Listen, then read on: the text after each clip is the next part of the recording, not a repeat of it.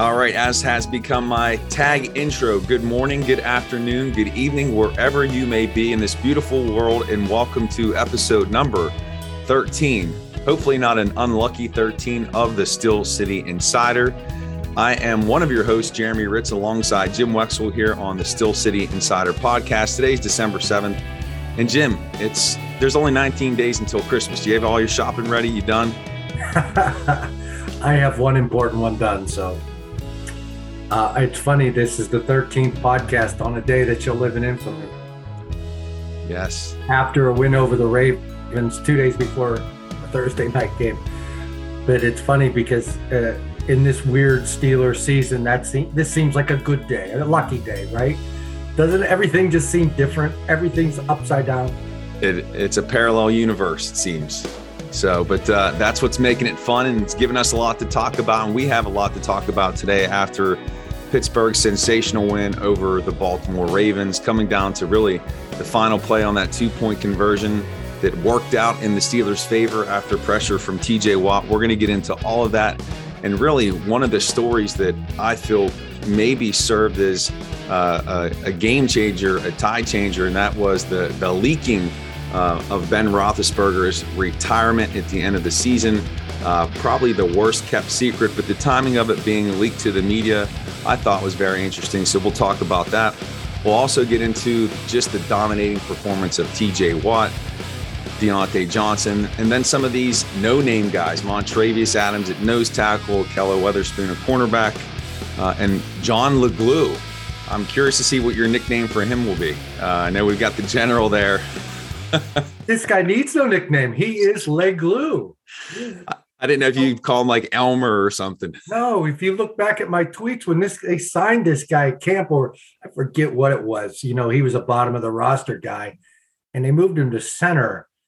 He had to do a lot of work at center. There were a couple injuries during a stretch, and Tomlin has brought this up, but I tweeted a couple times, LeGlue to the offensive line. I mean, because they needed everything, not just glue.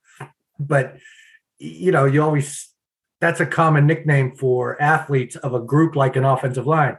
He was the glue. Well, we joked early in the year, I joked, he was LeGlue.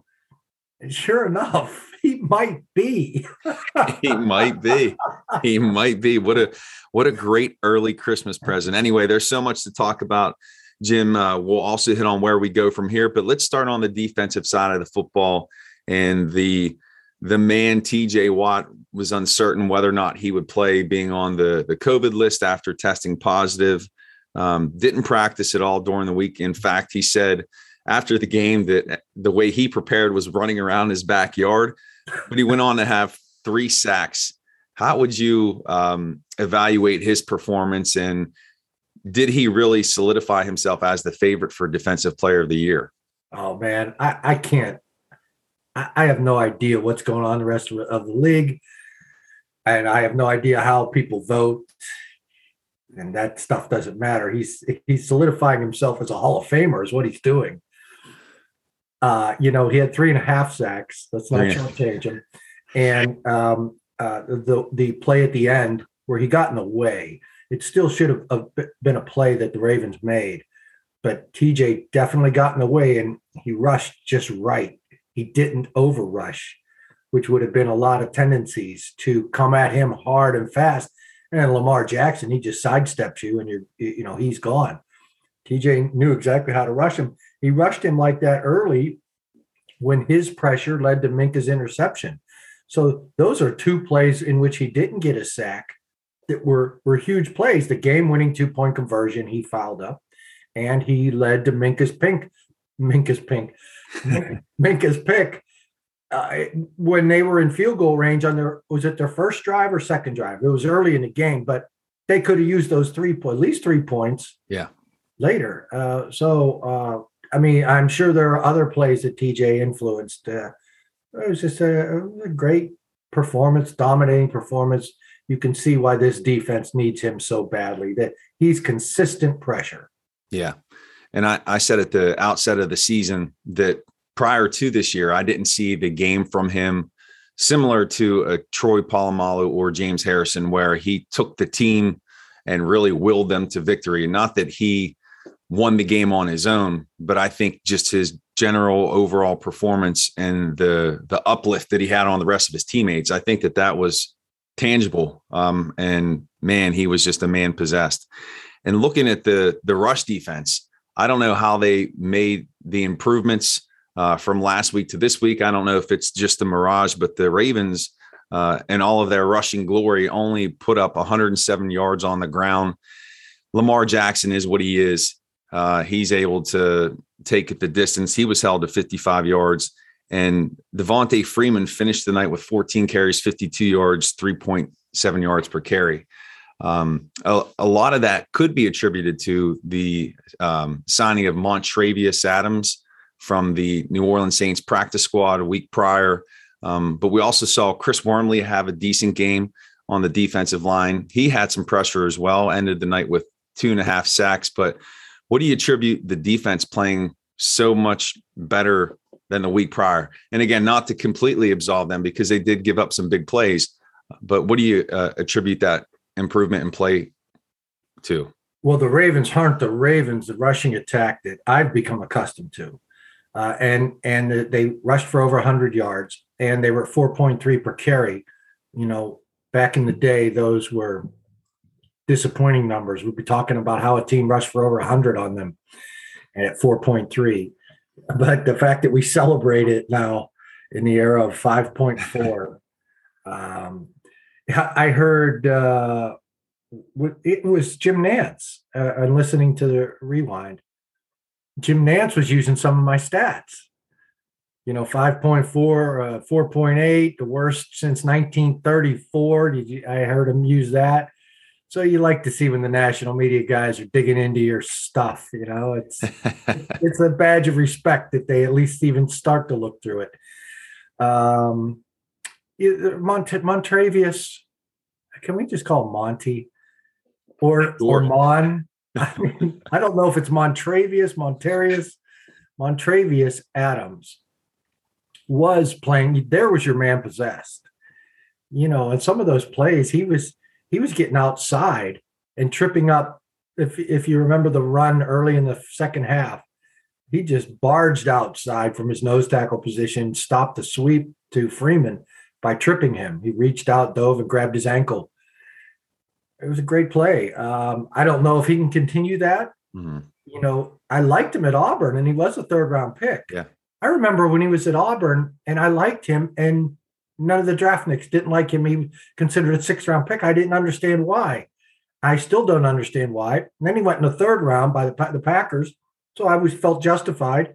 And then he became, cut. I don't know why he got cut from Green Bay, and then I believe New England.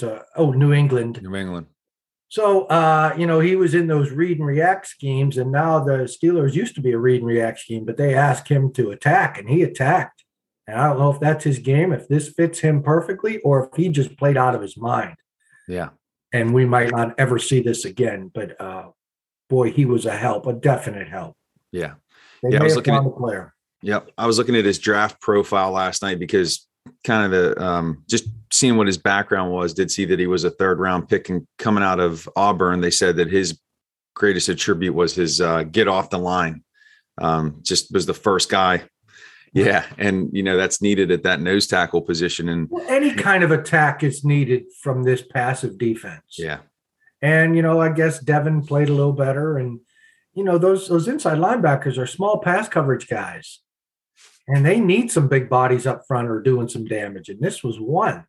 And Wormley, I don't know how well he played against the run, but he got some pass pressure. So, there's a part that came into place. And it's interesting that he took an Alabama player's spot. Isaiah Buggs. Auburn beats Alabama like they should have last Saturday. Was it Saturday? Alabama, Auburn? Yes, I believe or so. Is that was two Saturdays ago. Auburn should have won that game. But the Steelers got the Auburn guy to edge out the Alabama guy for their nose tackle spot. I almost wonder too if the addition of Adams, if that had an overall impact on the defense, because again, Wormley played well. And you really didn't hear Schobert's name or Bush's name too much, which is a good thing. You didn't see them. You didn't see Bush lollygag into the play. So maybe Adams offered that little bit of a boost needed to just make the defense a little bit better. And hopefully that can, carry on. Let's not get carried away. Hey, Rocky Bleier. We got to be optimistic. Clark and Chris Hoke had a lot to do with Devin Bush not lollygagging either. And Lamar Jackson, and the fact that the Ravens aren't the running team that we're accustomed to. So maybe we're a little surprised at how well the Steelers' run defense played, but that Ravens run offense isn't anything near what they used to be. And I was not impressed by the Ravens at all. So I don't want to get carried away, but it's nice that there's 2 or 3 pieces we can talk about that have emerged as possible. I mean, I don't want to say that it's too late in the season that this defense is etched in stone as already being poor, but it's possible with LeGlue on the offensive line, Montravius Adams on nose tackle, and Akello Witherspoon. I mean, that play he made on that deep ball to Mark Andrews, that was dreamy. That's what you want out of a first round corner. Yeah. That length. You saw how tall he is. You saw his speed, his recovery speed, his grace when he went up around Andrews and should have picked it off. He's probably mad he didn't pick that play off. It was 3rd and 15, so nobody really cared that he didn't get the interception because he broke up a 3rd down pass. But that was very graceful, very long corner, long arms, and recovery speed. Oh, geez, has this guy come into his own? Because the first day he interviewed, I know meeting with the media is not like what he looks like on the field. But he met with us and his body language was very withdrawn. He was very passive. He was talking about what he wanted to do after football, some kind of medical career. And I mean, all these guys are interviewing him and they're interested. You're getting a story. And I was thinking, no, this guy's talking about what he wants to do after football. I'm done with this guy. I walked away. And then in a few limited spot duties, he didn't play well. And I said, I know this guy's not a ball player. Yeah. And then boom. He looked like he cared. He looked like he wanted it. I mean, he was playing hard. I haven't seen him play that hard. And, hey, maybe he's realized that medical career is not going to work out. He should make some money while he has the opportunity here. And I know Joe Hayden, you want Joe Hayden back. And I don't know what his timetable is with the mid-foot sprain, which always sounds like Liz Frank. And you never want that out of your corners, especially your 32-year-old corners. Yeah. This was the first game in 9 that Steelers won without Joe Hayden. I think that was your stat last week, that they were 0-8.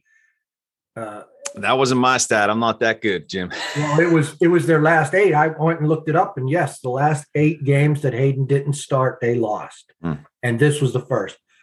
I think there were some before that he missed that they won, maybe one. So it's not a career thing, but the last 8. So some pieces, and that's nice. Yeah. And James Pierre got sat down this game in favor of Akello Witherspoon. And I agree. That play that he made was a thing of beauty. If you just look overall at the production from the Ravens in terms of the passing game, wasn't great. I look at Marquise Brown, only 55 yards. He's their speedy guy. And they were able to contain him. Really nobody outside of Andrews, who had a lot of drops, which, you want to make the excuse for him that he just had a poor game, but a lot of that could be attributed to the defense playing well. So let's give credit where credit's due. And then I'd be remiss if I didn't mention Minkah Fitzpatrick. I know you talked about his interception there at the beginning of the game. I felt like he played maybe his best game of the year, just in terms of physicality and being sure in his tackling. But to me, it looked like the Minkah Fitzpatrick that we're all used to against the Ravens. I can't add anything about Minkah there. Absolutely. He did miss a tackle early. I'll add that on the touchdown or up the middle. But anyway, regardless, you're right. Yeah. Minkah played well. See, that's the thing. They have no bodies up front, and they have 2 first-round safeties. They have a first-round coverage linebacker. This is what they've been drafting, to play against these passing teams, and all they've seen are big running teams, and they're getting gouged up front. So, hey, if a Montravius Adams can help, or if your next draft pick is the Georgia defensive tackle, that massive kid in the middle. It was funny. I said, man, that Georgia, they neutralized that Georgia defensive monster. And they go, yeah, that's what you do to defensive tackles. You throw over the top. And I said, that was the Steelers draft strategy for the last 5-7 years is everything goes over the top. Why worry about a defensive tackle until you don't have one and everybody's just gouging you on the ground? You need 11 players, That's hard. It's hard. Yeah. You need 11 draft picks out there, man. Right. Well, it was a bend but don't break defense. Hopefully they can continue that play heading into this Thursday against the Vikings. And on the offensive side of the ball, have to start with the story that emerged on Saturday. And really not that it's something that everybody somewhat anticipated. We haven't heard any official reports, but Adam Schefter made a report on ESPN that Roethlisberger had told people inside the organization that this would be his last year. After the game, Ben said that he didn't share that with everybody. So he didn't come out and confirm it. Indirectly, he did. But I thought the timing of that was a bit unique, being that there were 6 games left. Maybe I'm thinking this is my conspiracy brain at work here. But it almost felt like it served as a rallying point, a unifier for this team to say, hey, these are Ben's final 6 games. Yeah, it's something to come together to rally behind. And what better way than Ben to have that fourth quarter comeback with a perfect passer rating? It really sets the stage for a nice story. I'm not sure that it's going to end with a storybook ending. But what say you about the whole unfolding of the Roethlisberger news this weekend and his play? I was on somebody's show last night. I don't know if it's a podcast or not. He called me on the phone and he said the same thing about a leak. And I was surprised at the language that you guys are using with leak. I mean, I don't go to the Ben interview. It's on usually on Wednesday mornings at way before practice, and the other reporters go, and it gets sent to me, and so I look it over. But I'm not there to ask the questions. And I told some of the young guys, hey, ask Roethlisberger if this is it, because he has said many things throughout the year that led us to continue to believe this was it, especially when things went bad after the first 3 wins or whatever it was, and he started getting beat up a little. And people would say, Ben, since this is your last year, he would never correct anybody. So we just kept assuming. And I was talking to a couple of young reporters, ask him directly, don't pussyfoot the question. Like so many times, questions get watered down by the questioner himself, and they allow escapes. And all of a sudden, somebody heard, the expected. And I don't know that it was a leak. I just think a national reporter finally came around to getting into it a little bit. But I think the local guys have just assumed it to be the case. So they didn't want to ask. I don't know. I gave you my reason. I'm too lazy to get down there early in the morning. I got to do podcasts at 3 a.m., Then I go take a nap for a while. Yeah. So I don't believe in the conspiracy theory, but you could have something there. Yeah. Well, he did play, again, we talked about TJ as a man possessed. I don't know if I would characterize Ben's first 3 quarters that way, but that fourth quarter performance was vintage Roethlisberger, the pump fake, and then the touchdown pass to Deontay, and even backing up the bomb that he threw to Johnson that went through his fingers in the end zone. That was a heartbreaker. He did redeem himself with 2 touchdowns, but I felt like Ben was on point. And, if he can sustain that these last 5 games, they can be in position to win quite a number of them. Well, 2 points. I thought that pass to DJ, the longer one, was beautifully designed. And Roethlisberger pointed up to the offensive coordinator in the interview after the game. He said, next to my family. I was pointing to my family, but yeah, it was a good call by Matt. He pointed to Matt Canada up there. That was a beautifully designed play.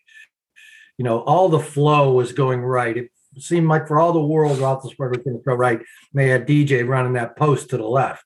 It was beautiful, beautifully designed. So give Canada A+ on that. And let me just talk about the one point where it was classic Roethlisberger, and I don't want to say botching the clock, but just another minor time problem. And Ben was on top of it. At least Ben said in the postgame that the Ravens jumped off sides intentionally on 2nd and 2. It could have been the call of the game for Harbaugh. And you saw, if you go back and look, watch that offsides right out of the 2-minute warning. They jumped offsides on 2nd and 2 at the 13. So there were 3 timeouts, 2 minutes, and the Steelers are 2nd and 2. If the Steelers get 1 yard, which they often do, it's 3rd and 1, and then they get another yard, the Ravens will have cost themselves 2 timeouts before the Steelers get 3 more plays where they can just take knees until they kick a 19-yard field goal and time's up. So the Ravens were in a really tough situation, so they jumped off sides intentionally to get that first down. It's better than giving up a touchdown, which Ben said he and Najee were talking about. What if they just want me to score a touchdown, Ben? Ben said, score it. But they were thinking about the analytics of the clock at that time. Mm-hmm. And not many other people were. And when the Ravens jumped off sides, Ben knew they jumped off sides on purpose. And I asked him after the game, why didn't you decline it? Oh, well, we weren't thinking about it. It's not my decision. And then he goes, and then he stopped in the middle of his answer and said, I guess we could have. Mm-hmm. And, I didn't get to ask Tom on the same question I wanted to, but I was talking to Cam on the other side of the room. So, boy, if they'd have declined that 2nd and 2, that would have been something new that we've never seen in football before. Declining an offsides penalty on 2nd and 2. We'd rather have 2nd and 2 than 1st and goal at the 8. And so you could run that clock out. Wow. There never would have been that Ravens drive or that. But now you're okay. Say you get that first down on your first play. It's 1st and goal at the 6. The Ravens have only used 1 timeout. They've got 2 left. Do you start calling running plays, trying to set up a field goal to burn clock? Or do you think touchdown? And to Tomlin's credit, he has always thought touchdown. He doesn't get deep into the analytics of the clock, which infuriates a lot of Steelers fans who are on top of analytics, but Tomlin's on top of football. Scoring touchdowns are more important. And so you don't get immersed in clock management as much as you want touchdowns. But how much time do you leave the Ravens? Yeah. And if you just kick a field goal and give them, say, 25 seconds, that's enough for Justin Tucker to get off a 70-yarder. Yeah. Yeah. So you're opening up a whole ball of trouble. And it worked out for them, but they got lucky on that 2-point conversion that the Ravens didn't catch. Yeah. So, wow. Yes, there was a lot of good stuff. And Ben was on top of that. Cam Hayward, I said, Cam, do you think the Ravens jumped off sides? Intentionally? He goes, no. I go, have you ever been asked to do something like that? He goes, I'd get my ass kicked. And then he threw an F-bomb. He goes, Coach Tomlinwood blanking. And he looks at the cameras. He goes, oops, excuse me. He goes, no way I would ever be asked to jump off sides. Because Cam wasn't in tune to it, but Ben went to the after Cam was done, Ben came in. Ben was he felt they jumped off sides intentionally. And if you look at the film, you look at Harbaugh, he looks like the cat who ate the canary. He looks like he's so smart. I just pulled one over on Tomlin again. Nobody even knows that was intentional. Nobody's even saying anything. And the announcers weren't saying anything either. And Romo's a pretty sharp guy. He is sharp, yeah. So it was really interesting. Go back and look at that tape, and Harbaugh looks like a cat that ate the canary. Wow. See, that's the type of analysis that you can only find here on the Insider Podcast. That's some deep stuff. I didn't even realize that, but it makes a lot of sense. I got a text from one of our writers, Matt Steele, texted me. He was furious, and I'm not a guy you text in the game. You want to put something on Twitter? Fine. I expect to be abused on Twitter. We can do that. I don't want texts from my buddies enraged by what Tomlin has just done. I just don't. I don't. But he really put my antenna up. And Ben was the only other person that had considered it along with my buddy. Yeah. Yeah. Wow. It just goes to show the nuances of the game and, how deep, the thinking goes into this game from what we see on the television. thankfully it worked out there. It got a bit tenuous with the 2-point try at the end. They gave up the touchdown. Just finishing up here on the offense, Jim, Pat Freiermuth, want to mention his reception there on that 2-point play that gave the Steelers a 7-point lead. Again, I'll go back to what you said in July. You said that this is the guy, and he's the guy. I noticed Gentry caught a pass and everybody thought he was Muth. Yeah. Or if it's just the old Matt Spaeth used to get the heat too. I don't know what more to say about Pat Freiermuth. He's a baller. He's definitely a ball player. They got a really nice rookie class this year. I watched Dan Orlovsky just excoriate the Ravens pass defense. And boy, the Ravens pass defense numbers before this game are as historically bad as the Steelers run defense numbers. Everything okay? Yeah, I had a Christmas decoration fall over there. It scared me. The ghost of Christmas past. Whatever I was talking about, maybe. So whatever I was talking about. But the Ravens' pass defense is historically bad. Their pass offense is pretty bad. And they're not a very good team. So my hope is that the Steelers aren't all flush with victory on a short week, because Minnesota can be had. But, man, visiting teams have trouble on these Thursday night games. It's a hard game to go win, especially after playing the Ravens. But if they keep their emotions in check and not think that they just won the Super Bowl, they can steal a win over Minnesota and then have a little mini bye week.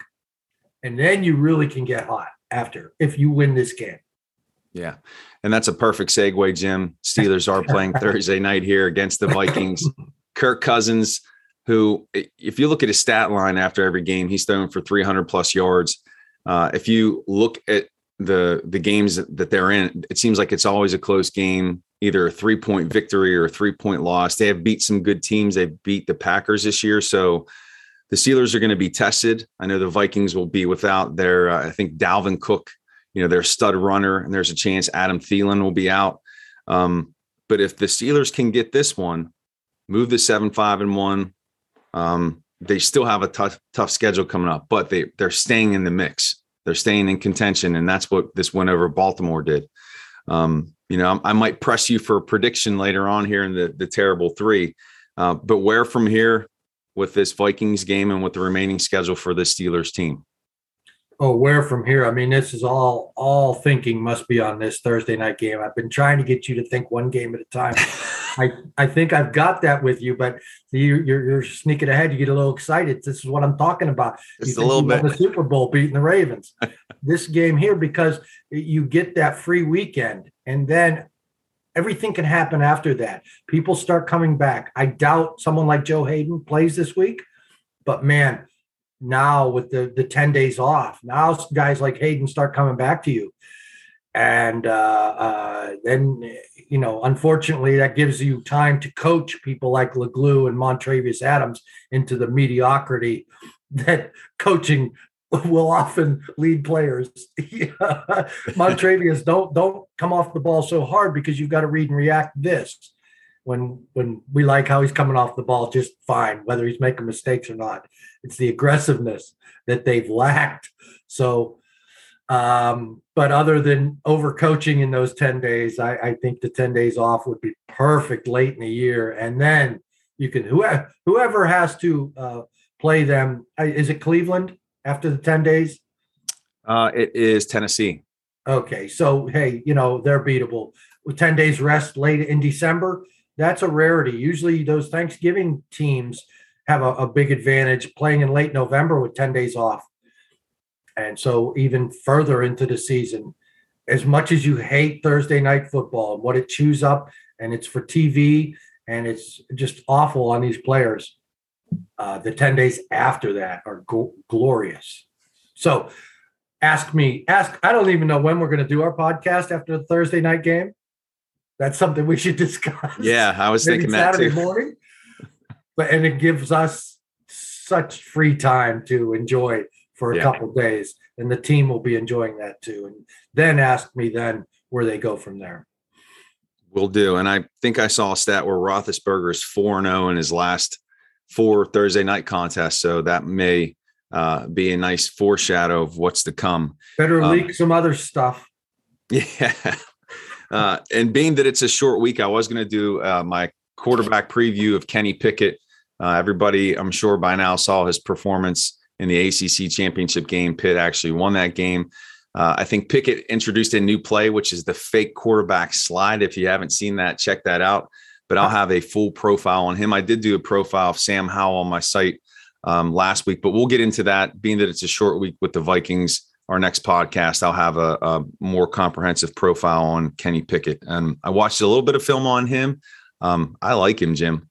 Yeah, let me throw this in there. I don't think that was a fake. You don't think it was a fake? I think he just changed his mind. And as for Sam Howell, keep your eye on him.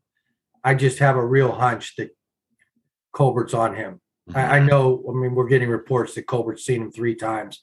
But this is the kind of guy who came into the year rated higher, didn't have a great year. And Colbert doesn't get shaken by poor senior years or mediocre senior years. He looks at the body of work. And that's how sometimes he gets surprise picks like Tuitt, McFarland, guys like that who don't have great senior years. So Scout Howell, I mean, look him over with a fine tooth comb. Yeah. Got it. And he's only a junior, so there's a chance he could return for another season. But he definitely has all the tools there. So we will definitely be talking about him on the show at some point later this year. All right, Jim, it's time for the terrible 3. You ready? I'm ready. All right, here we go. First up. So Steelers have had 2 consecutive weeks against the top teams in the AFC North, the Bengals and the Ravens. Who wins the division? Is it the Bengals, Ravens, or your Steelers? I was so unimpressed with the Ravens, and I was so impressed with the Bengals. I think I told you I was going to bet on them to win the Super Bowl the week before they got blown out by the Chargers. So who could figure any of this out? But I got to believe the Bengals are the best team in this division. Their ups and downs.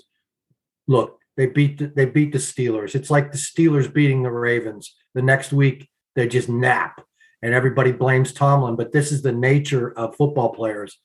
This huge. That's why you always see Narduzzi just playing up the Pitt-Penn State game and then losing the next week to whomever, Western Kentucky or whatever.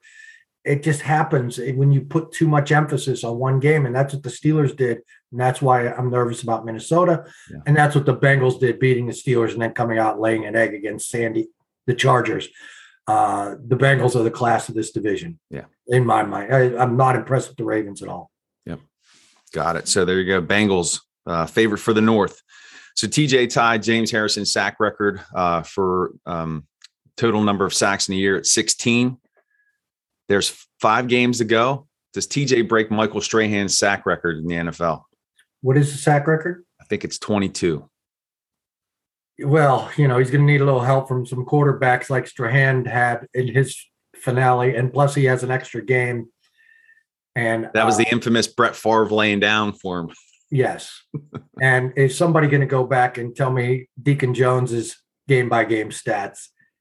Deacon Jones used to pillage cities that way. That's what he called a sack. He's the one that named it a sack. Deacon Jones from the Rams, fearsome foursome. And so I'm always skeptical of sack records because they don't count when the men really played the game. And, well, they didn't even pass that much back then, so there weren't that many opportunities, but Deacon Jones just dominated. So I don't care about sack records. I don't, TJ, hopefully he has other things on his mind than getting that sack record, like getting some rest in that finale because they're playing in the playoffs in 4 days or whatever. Right. I guess he could break it. But, you tell me. This stuff interests you more. You tell me. I think he gets it. I had him pegged at 17 sacks to start the season, but just the way he's been playing and that team needs a rallying point on defense. I think he's serving as that. So I'm going to say that I'll go with the over. I'm going to give him, let's go 24 sacks and defensive player of the year. There's my optimism. Well, hey, that would be fantastic. And, running around trees in his backyard. And he said, that's corny stuff. I know. And I haven't heard the word corny in a long time. TJ, I said, TJ, did you have to slow your rush down against Lamar Jackson on that last? And he just turned, he's, I'm not going into all that. And then he looked, I don't know if it was recognition of me. I don't go there all the time like I used to. And then he explained everything. He's like, I'm not going into that. Well, you see it happen like this. So he is so intense, but still he's not psychotic. Yeah. We've seen that mix out of outside linebackers. Yeah. He has got all the Greg Lloyd, James Harrison intensity, and there's a scare factor when you talk to him. Somebody disagreed with me a few years ago that TJ's capable of flipping the switch and going off on you if you ask a bad question, just like outside linebackers here in the past. Mm-hmm. TJ has that in him, but he hasn't let it out yet. It's possible. It could happen anytime. He's able to keep that thing contained and let it out when he needs to. So I mean, he turns, he's like, I'm not going into all that. Well, it's like this. Okay. Well, did you just recognize me or it looked like I'm not putting up with another stupid question. Oh, it's you. You always ask stupid questions. I'll answer this. That's good stuff. I think it's my beard that's helping me. People don't want to attack me so much. They feel that I'm elderly now. And I think maybe that's what it is. Maybe it's the beard. All right. So I haven't put you on the spot for prediction all year, but being that this Vikings game is a difference between the Steelers staying in contention and really being on the outside looking in, what's going to happen? What say you, Jim? Do the Steelers win in Minnesota? Well, it's possible. And, Minnesota, fell to 5-7 by losing to Detroit on the last play of the game. There could definitely be a carryover there. And, hey, maybe they think they're out of the playoffs. But I got to stick with the fundamentals. On a short week, going to Minnesota, they're coming off a loss, and you're coming off a win over the Ravens. No, I can't in good faith recommend you put your money on the Steelers. So I'm just going to predict that the Minnesota is going to win the game. I haven't looked over my stats. I swore I would not pick the Steelers to beat the Ravens like smart people were telling me to come back from the Rocky Bleier, Ryan Clark, everybody screaming at them, everybody mocking them. It had to be a week of recovery and rebounding, but I couldn't pick a team that has such a porous run defense. And then I saw the Ravens' pass defensive numbers that I look at, yards per completion on pass defense. When I see 14.9 per completion, that's historically bad. That's 5.4 per carry on the run defense. Those numbers those teams don't win games. And wow, but I could not pick the Steelers last week, so I cannot pick them this week. And if I stay on that roll and stop mushing the Steelers and keep predicting them to lose because of fundamentals, perhaps they can put a winning streak together. All right. Well, I hope you're wrong, and we will find out soon enough here on Thursday when the Steelers line up against the Vikings in Minneapolis. It's a chance to move to 7-5-1 to stay in contention. And if I remember correctly, when the Steelers went on that run in 2005, they were 7-5, and they tore off, 4 straight wins, and then went on as the 6th seed to win the Super Bowl. I'm not saying this team is going to do that, but there is a historical precedent for Steelers teams at 7-5, not 7-5-1 at this point in the season. And the main thing, Steelers fans, is we have hope. We have optimism that potentially this could be a fun season the rest of the way out. Jim, great as always to talk Steelers football with you. I hope you have a great week. Please check out Jim's work on the Steel City Insider. You can give him a follow on Twitter at Jim Wexell. You can follow me on Twitter at StillStudy and check out my site, thestillstudy.com. And we will be back soon. We don't know when. We'll let you know when our next episode will be, being that it's a Thursday night game. But Jim, have a great week. Okay, Jeremy, I just want to throw it in 2005. One of the key games late in the year was at Minnesota, too. And they were kind of a good, but who knows? So look that up. There might be some more similarities to this. All right, Jeremy, great job. Thank you so much. Right. See you, Jim. Have a good one.